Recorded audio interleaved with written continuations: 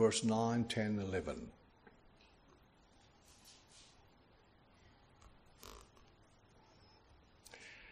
Meanwhile, a large crowd of Jews found out that Jesus was there and came not only because of him, but also to see Lazarus, whom he had raised from the dead.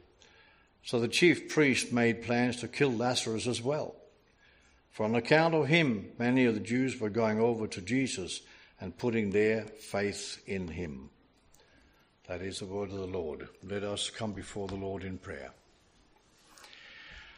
Our loving and gracious Father,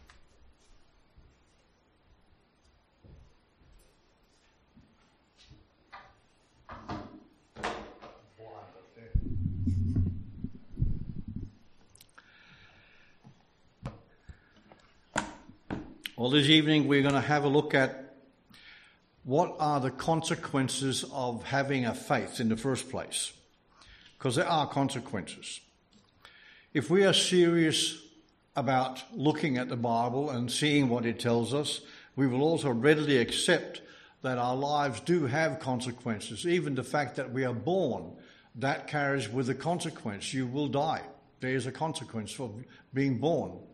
But at the same time, we also make decisions that inevitably will have an effect on the relationship that we have, both with our family and friends, and indeed the community around us.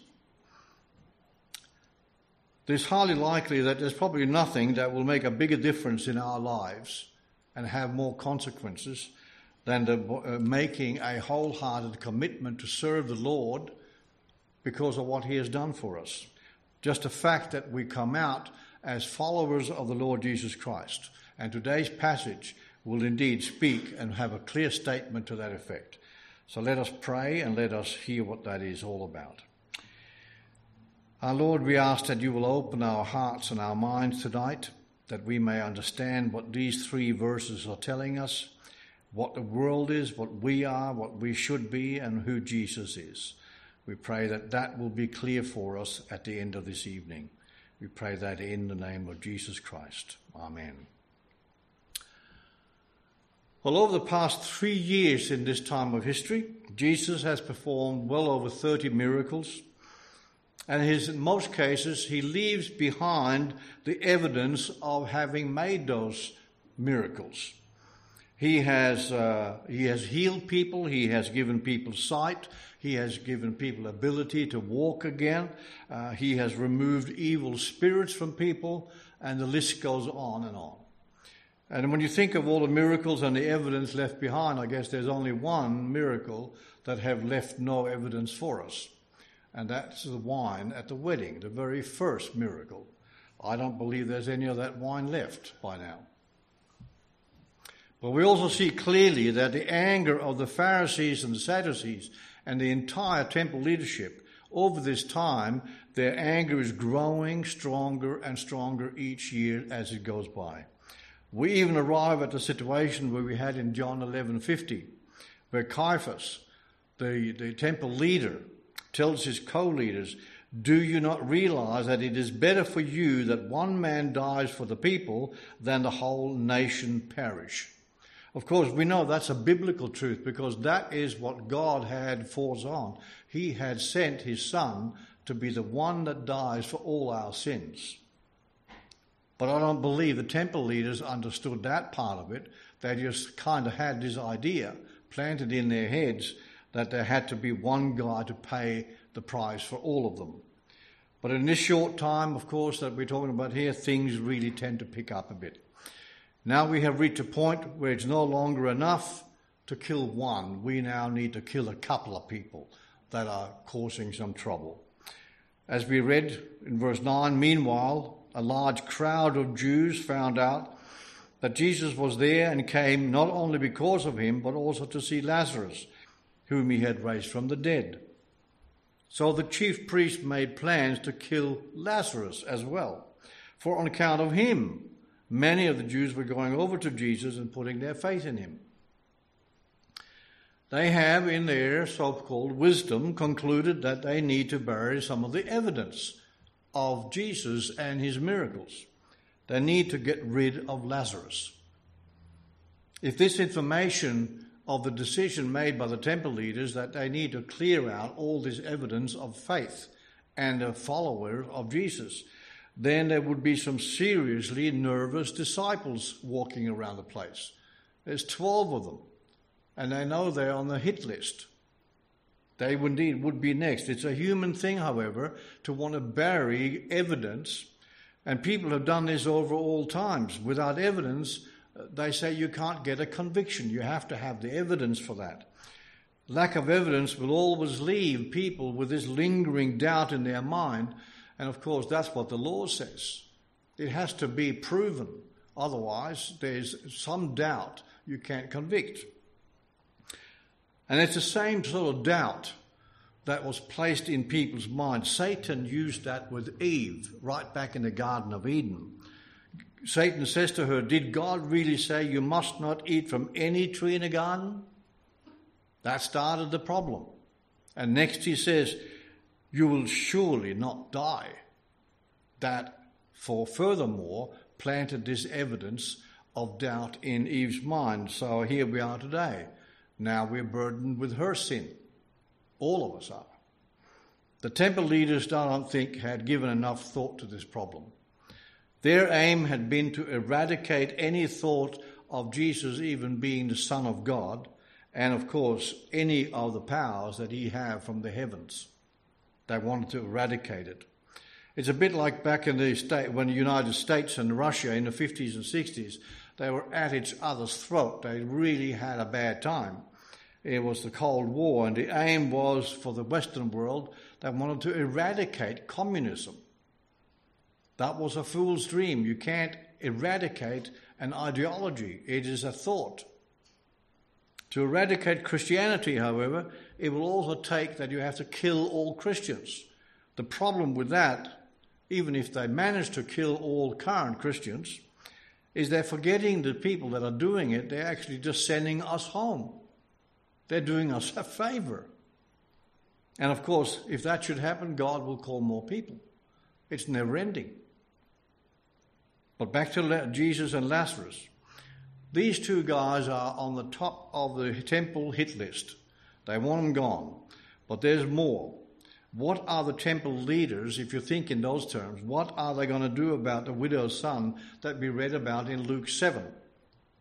When the Lord saw her, his heart went out to her and said, "Don't cry." He went up and touched the man's coffin, and those carrying it stood still. He said, "Young man, I say to you, get up." And the dead man sat up and began to talk, and Jesus gave him back to his mother. They were all filled with awe and praised God. "A great prophet has appeared among us," they said. "God has come to help his people." There's a man raised from the dead. And then we have Jairus' daughter in Luke 8. While Jesus was still speaking, someone came from the household of Jairus, the synagogue ruler.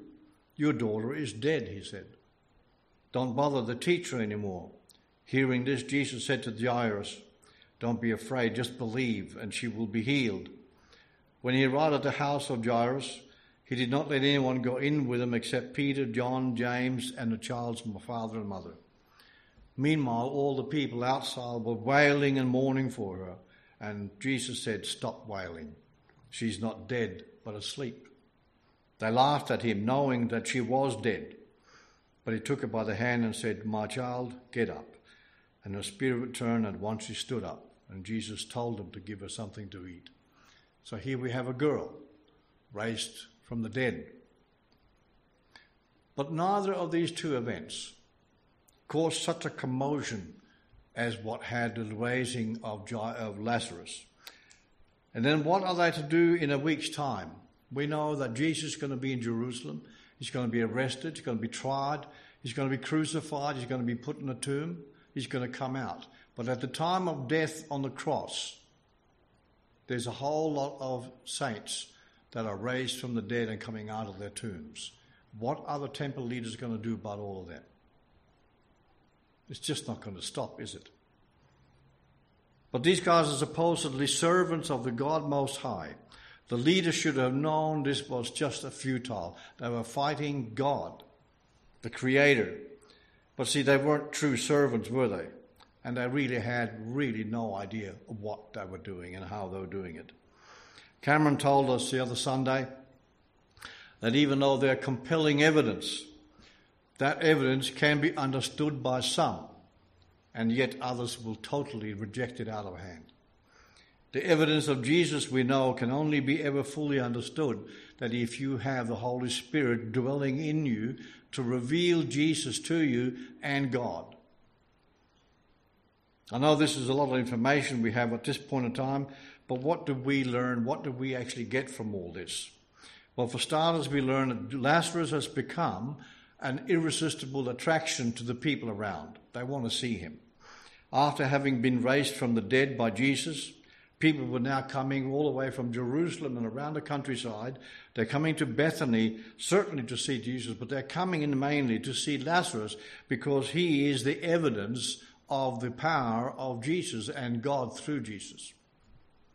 In today's terms, Lazarus would be probably looked at as an influencer in the world around him, or a star or VIP or whatever else they call them these days. Everything that has happened and what is to come over the next week will simply just serve to build the tension in the community and the emotions of the people that are watching and seeing all this happening. But let us then ask the obvious question. Based on the premise that people will travel distances to be with attractive people. And when I say attractive, I'm not speaking of an appearance in terms of that, but I'm talking about character and grace. And Lazarus was, of course, a man of character, and he was full of grace. And he had been raised by Jesus. There was a whole lot of things about him that was attractive. I wonder sometimes when you look at that, I wonder about myself. Does my behavior reflect the grace of God, the love of God? Does the way I live, does that make people want to join me? Or maybe not, but it is what we should all strive to do, isn't it? Live a life that really is worthy of being people looking at you. They want to be with you. If we are sharing the gospel of the good news of Jesus Christ, they should want to be here to hear more about that. Live a life that really honors the Lord, and that in turn will attract people to join us in worship. That is part of our purpose. Just as Jesus called Lazarus out of the tomb, he also called you and I, raised us from our death, and gave us now new life. See, the truth is, we were just as dead as what Lazarus was before he called us. So how do you and I then become irresistibly attractive as with Lazarus?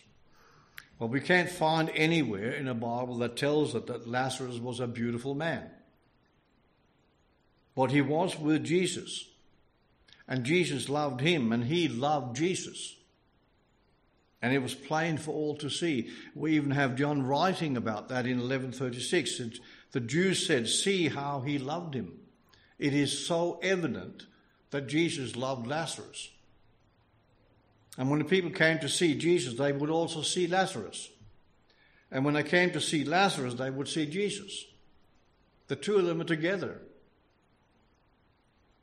And that's how we also become attractive. We are seen with Jesus. We are to be the reflection of Jesus.